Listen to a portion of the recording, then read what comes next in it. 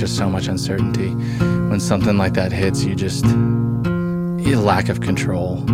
Everything kind of spins out, and you just transitioning from 18 to 22, 21, going to college, young boy, dirtbag, camping a lot. You just realize, like, oh man, I really don't have control over so many aspects of life. But man, it was just one fear, concern brought by an application that led into another. I mean, it was like, how am I going to do this? Who's going to play it? Do I use a professional? Do I use an amateur? Then we go to the studio. I'd be so scared. Time, money, energy, and it wouldn't work, or it would go. And then it's like, well, great, let me use the pro, but there wasn't heart in it, or I didn't think there was heart in it, and I see things different now.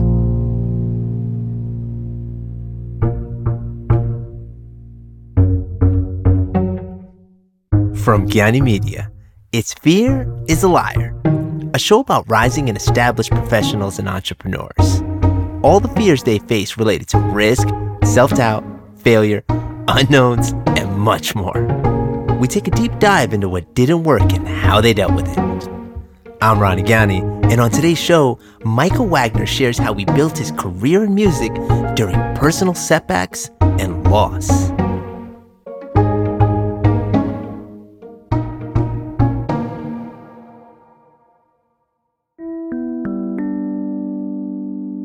Art is not made in a vacuum, and good art does not come from people who are comfortable. Spending a great deal of time, money, and energy with so many unknowns are just some of the struggles artists face when presenting their music to the world. Producing an album and creating a recording studio requires a person at the helm to step into many roles. Michael Wagner always knew that he wanted to be a musician. He was encouraged and inspired by his family and his high school education at Waldorf focused on the arts. In the uncertain time surrounding the transition to adulthood, he discovered his mother's breast cancer diagnosis and knew unequivocally that music was the path for him to pursue. In this episode, we'll talk through some of his experiences during this transformative time in his life.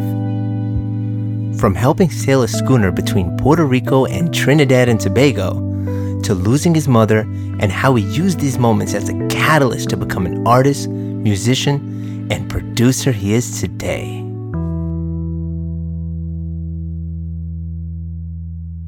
So I grew up south of Austin, out in the hill country, out in Dripping Springs. Kind of Austin, Dripping Springs. It was right on the cusp. I was in an Austin area code.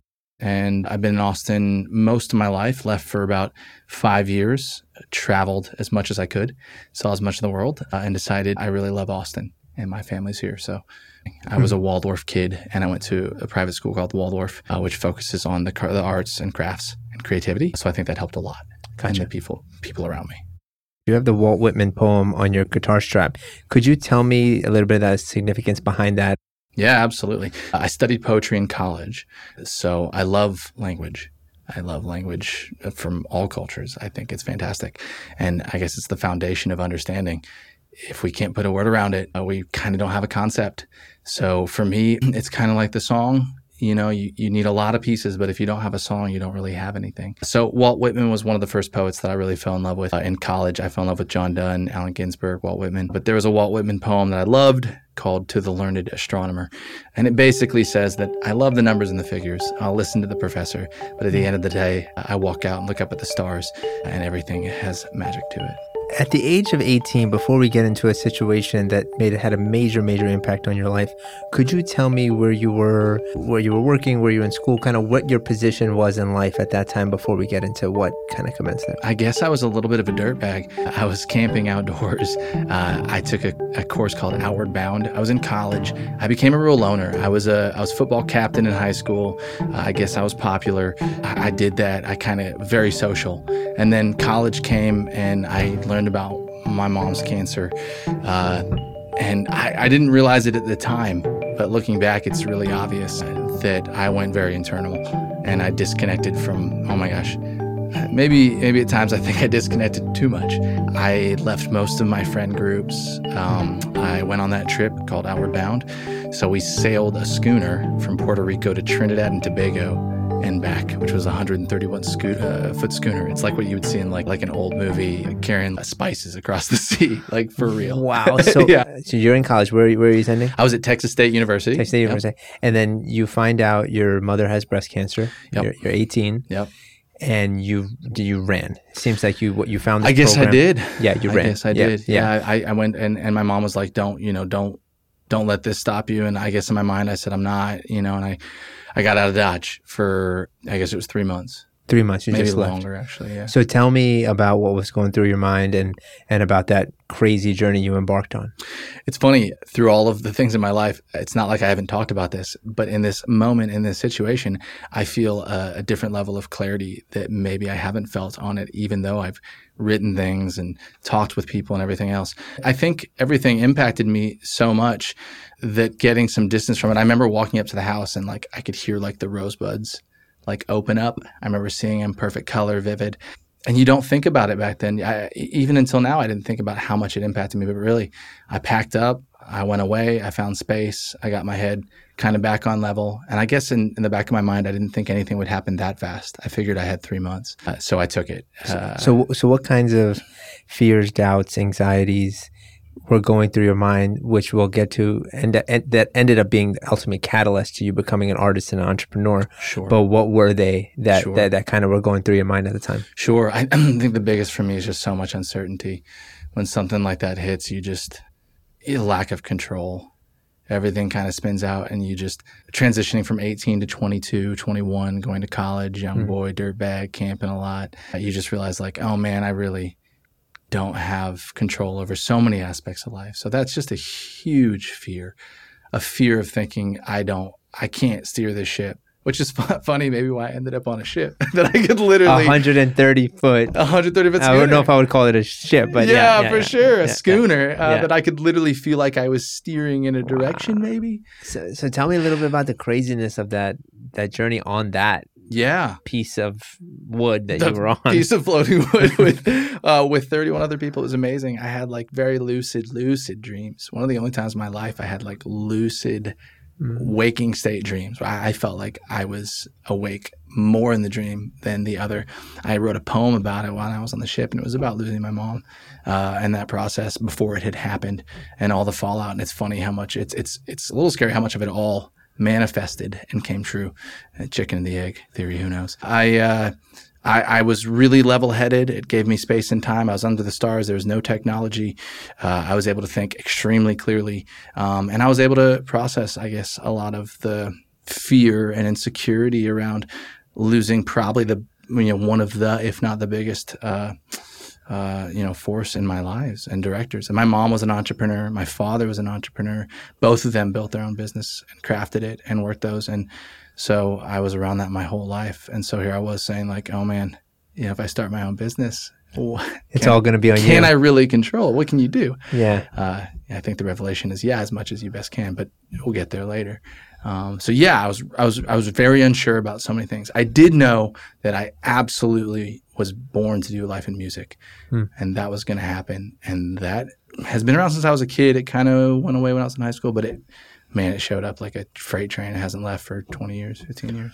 How long ago was that today, if we look back? I was just late 17, so that'd be 15 years. 15 years ago. Are you looking back, are you glad you took that trip and that time away? Oh my gosh, my mom was so amazing. I mean, I could just go into so many details about my family and my parents. They were fantastic. My mom was such a trooper, and she always knew how to take care of the people around her so that they could also help and do the same for her.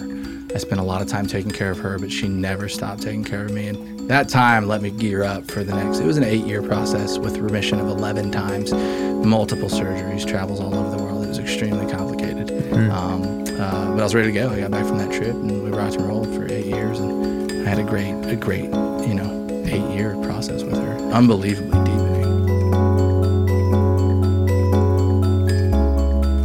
We're going to take a short break, but when we get back, Micah's first album has been released, right at the time of his mother's passing. Stay with us to find out how these two events closed one chapter of his life and began the next. I'm Ronnie Gownie, and you're listening to Fear is a Liar from Gownie Media.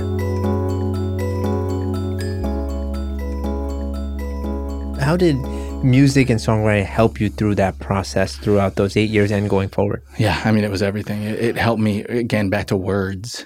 It helped me put words, exact words, to a sensation and correlate to. Honestly, the feeling of music didn't hit me and impact me until about 3 years ago. I was very much a word worm first, and I didn't realize I let lyrics run the show. Now the music and them, I feel like, are much more cohesive. So I went right to my guitar. I picked up my guitar. I spent tons of time on it, and I wrote. And so songwriting was an exact outlet for me to put something that I was feeling, not sure what was going on, down on paper. And when I look back and listen to that album, it's a wonderful stamp in time where I look at like, oh man, that was a young man going through some real loss. Yeah, of course. And it helped me see that. So what are the ways did you find comfort outside of music and songwriting? Yeah, I was a very active person, so I found surfing. So wherever we travel, a lot of times there was surf. So I'm a big surfer. I love the ocean. But then honestly, it was guitar. I mean, it was guitar, lyrical writing, and surfing. And I was traveling with my mom, and I was a hermit. I'll tell you, my guilty pleasure has and will always be video games. Okay. It's like that helped. It's like House of Cards when Frank goes, and maybe a bad comparison, but Frank goes and plays games, and it just softens things for me. And it's like my TV, so I can go play video games for a second. But most of the time, it was healthy activity, going surfing, being outside, working out, exercise. Okay. Yeah. So this then transitioned into you deciding to produce and create and release your first album. Yes. It took about 3 years, which is incredibly long, and I'm sure there was some real pain points there. So just tell me how it kind of came together when you decided you're going to do it, and then all the challenges along the way. For sure. I decided at 23, 22, didn't get done until late, 25, 26. I try to do it myself all everything. The way. Yeah, which is who I am and what I am and what I've built. And by 33, 10 years later, the ship's working. But it took a bit. So what I wish I would have done is maybe lean on some other people. But man, it was just one fear, concern brought by an application that led into another. I mean, it was like, how am I going to do this? Who's going to play it? Do I use a professional? Do I use an amateur? Then we go to the studio. I'd be so scared. Time, money, energy, and it wouldn't work, or it would go. And then it's like, well, great, let me use the pro, but there wasn't heart in it, or I didn't think there was heart in it. I see things different now. And then I wasn't building the relationships around my team to let them grow as artists. And so, man, it was one concern, one layer of fear every time that it wasn't going to work out in the studio. And not to get into the whole baggage of releasing, which we'll get into a bit, but actually getting a product done and having to go, so many of the quotes are real. Great art is never finished. It's only abandoned. So it was just one thing after another. Just 3 years full of every producer in every studio in the world going, this kid, I've had enough. Get out. But not really. They all cared about me, and they were all like, but I was just ripping my face through the dirt. And maybe I should have let people help me more. But at the same time, they all knew what I was doing, and it was similar to what they were doing, and that's trying to really build a career around it. Were there times where you wanted to give up or did give up and then pick it up again over that 3-year process, and any examples that you can bring to life? Sure. I'll tell you, I never wanted to give it up, but it didn't. But it still felt pretty rough at times. It felt hopeless. Let's say that, right? Like it felt hopeless. But I never wanted to give it up. I knew what I was going to do. So I just took those thoughts of hopelessness or concern, and I directed it. And my method has usually been, I'm not too avoidant. So which is one of my tools to help keep me on track. So I'd figure out what I was afraid of. I'd go do it. And if it failed miserably, I'd do it again in a different way. Was it folks you leaned on at the time, or were there other sort of guidance factors that came into play to help you get that self-awareness, drill down and focus in on it, and then address it? For sure. Tim Dolbear was the studio and producer I worked with. I worked with a number of other people, but he's the one I decided was going to go. And he was very much a mentor for me and really, really helped me through a lot of it. And like any good parent or teacher, let me fall on my face and kind of learn things, but also help pick me back up over and over. So he was a really wonderful mentor during that time. I could go down a long list of all the other people, everyone I was playing with, David Robinson, Jim Davis, Dave Love, and just so many artists and people that were around me that just kind of let me do the same as well. So a lot of learning, a lot of love, a ton of fear, a ton of failure. And but ultimately just continually drove and decided, hey, here we are. Let's put the seal on this and let's go on to the next project. Are there one or two major challenges either midway through or closer to the end that you can point out that were just the hardest? Yeah, I think for me, well, right when that happened, my mom was passing. So during the time right before release? Literally like on release date, I was going to release. So the album is titled 7 Years, 6 Months Late. So my mom is a little bit emotional, I guess.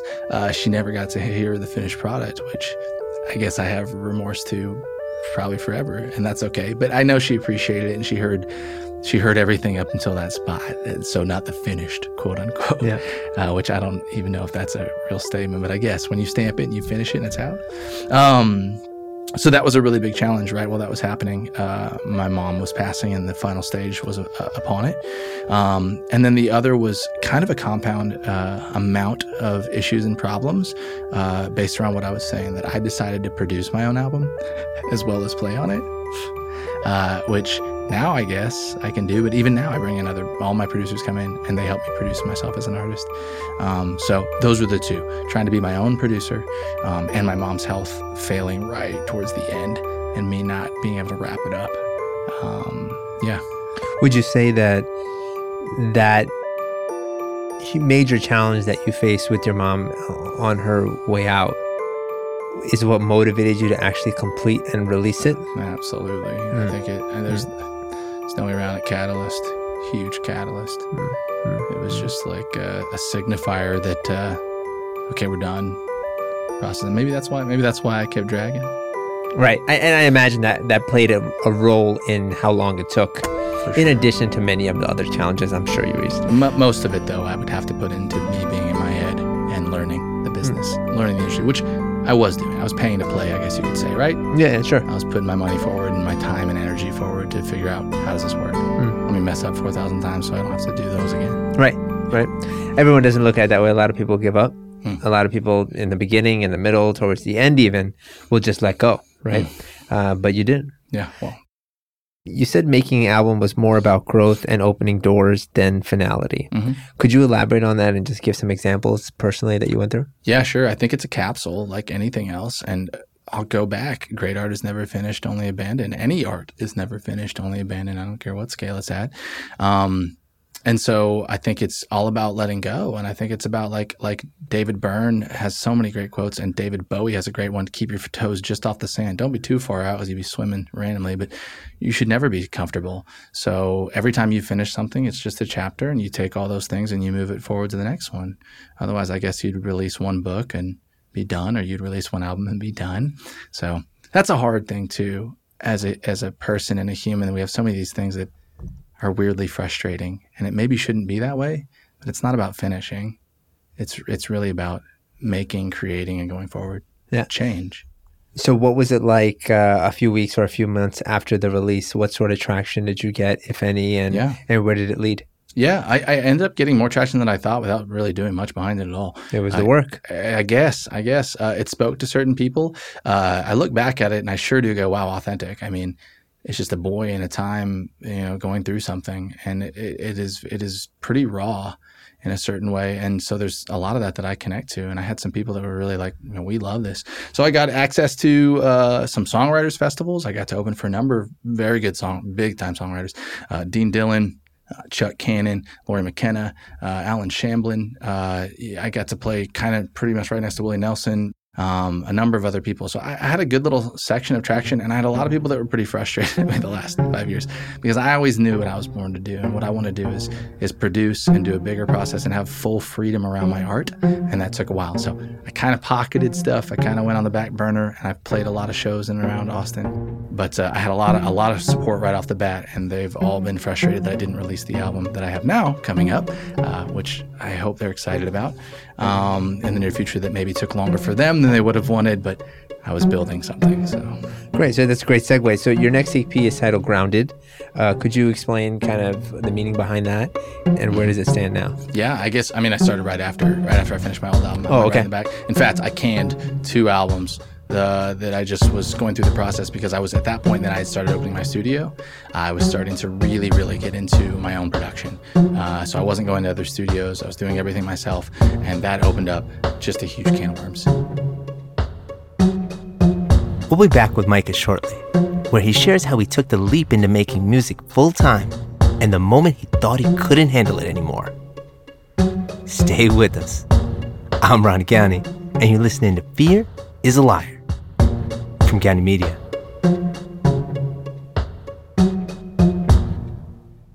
So you decide to not only do your next album, but you also decide to open up your own studio and take an entrepreneurial venture into the mix. Yes. On top of all you learned the last time around. Yes. And then I believe at some point you also started teaching music lessons. Yes. Mainly guitar is my understanding. I do a lot of vocal production. I do songwriting. I'll teach a little ukulele, but mostly guitar centric. But all of my students, I help teach them independence. So all of them have to go get DAWs, digital audio workstations, and help start recording at home. Gotcha. So what year was that approximately? Oh, that would have been 26, right after my mom passed. So that would have been 8 years ago. So you decided to start working on your new album. Yep. And you decide you're going to open up a studio. Yep. Right. And then you also started teaching lessons at that time as well? I took on students at the same time. And I took on 2 artists. So I took on 2 artists to produce their albums. I took on 3 students to teach. And I started working on my own album. Yeah. What inspired you to take all that on? I mean, I didn't even think about it then. I think at the moment, and at that time too, I was working part-time in real estate. So I was like juggling the thing. Yeah, of course you were. Of course. And then you were bartending somewhere on Sundays, right? It was just real estate and those things. I had my real estate broker's license, which honestly I got the whole time because I knew they were scalable industries. I knew that I could drop real estate and pick music up. So I dropped real estate back to 40%. I picked music up. I don't think I even looked at it. I just said we're doing this. This is happening, and these are all the pieces and the tools I need to do. I'm pretty open to, hey, let's try this. Let's try this and figure it out. And then if I'm like, okay, that doesn't fit my goal, my mission statement, or it doesn't provide some sort of income, then okay, this doesn't work. Okay. So obviously putting all that on your plate, and we haven't even mentioned your personal life. Not sure, were you with a partner at the time or were you? At that point, I had disconnected from my old relationship. My mom had moved on and I was definitely in no man's land for like 3 years. Gotcha. But I was connecting in at that time to my partner now, who's my life partner. She's amazing. So at that point, no, I was kind of like just hands off doing work. Gotcha. So how'd you balance, right? I mean, you seem like you just kept signing up for new big roles to take on, I guess so, and you just kept going for it. But there's always burnout. There's always, this is too much, and I know it's too much, but I'm going to keep doing it until something happens. Yeah. So were there moments that you remember where you were just like, I can't handle it anymore? Oh, absolutely. Can you give some examples? Oh my gosh. There was some other like health things that happened for people close to me that I won't dive into, but extremely jarring as much as my mom's cancer as well. So that started taking up time on my plate that I did not see coming. I did not expect. Also extremely deepening and riddled with another layer of fear that I didn't think I'd have to process. So when all of those hit, I melted down. I guess that time though I inverted. I went exactly opposite. I reconnected with all my friends. I became very social. I dropped real estate. That was when I went full time, which was horrifying. And I was super scared. Didn't think about that till now, really. And I just went full bore. I shifted over to music full time. I picked up a bunch more shows. I picked up a couple more students, and I was working on my albums. And I went into music. So this time, I think, well, the first time was necessary. I needed to learn an instrument, and that causes a little bit of isolation. So I isolated the first one. On the second go, I pushed into business. So where and how was that tipping point, right? Because I don't imagine you took on all these responsibilities. You had all these personal issues going on with your family that obviously put a lot of stress on you and just brought in negative energy, right? Mm-hmm. Where was that tipping point where you decided to make that shift and throw yourself into being more social, reconnecting with everyone so that there was a change in perspective? Like, where was that? Sure. Yeah. 27. I would have been 26, 27. So my mom passed at late 25. So 26 was a little bit of a morning state. I tore my ACL. So I like right after my mom passed. So I ended up, I couldn't move. So I went into my house, so I just played music. I just recorded the guitar. So right then, 26, 27, I was really scared. I remember it's easy looking back in 2020. The vision seems a lot more clear. I guess I was really scared, and I knew that I was supposed to be in music, but I hadn't built up enough to make it, financially plausible at all. I mean, ball game. It was like, barely survive money. But I thought to myself, hey, if I really do it, I'll be okay.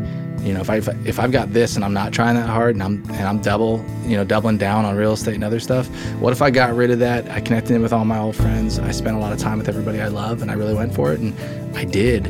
I remember feeling like, oh my gosh, the footing doesn't feel so solid right now. I also at that point had transitioned over to my partner now, who I have, Rachel, who's amazing.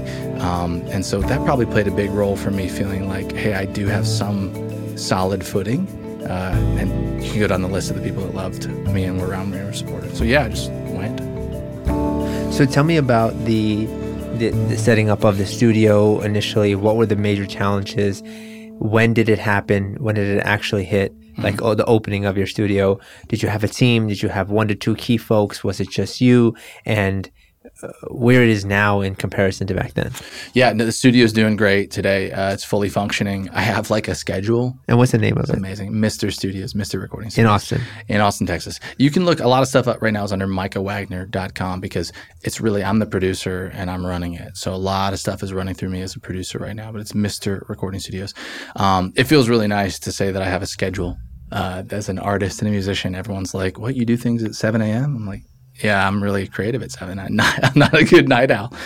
So we're doing great right now. We're recording consistently every week. I have multiple artists and multiple projects that we'll be releasing soon, which brings excitement and different layers of fear, both for myself and for those artists, but mostly excitement. We're kind of passive to music, but music is actively manipulating our emotions constantly throughout the day.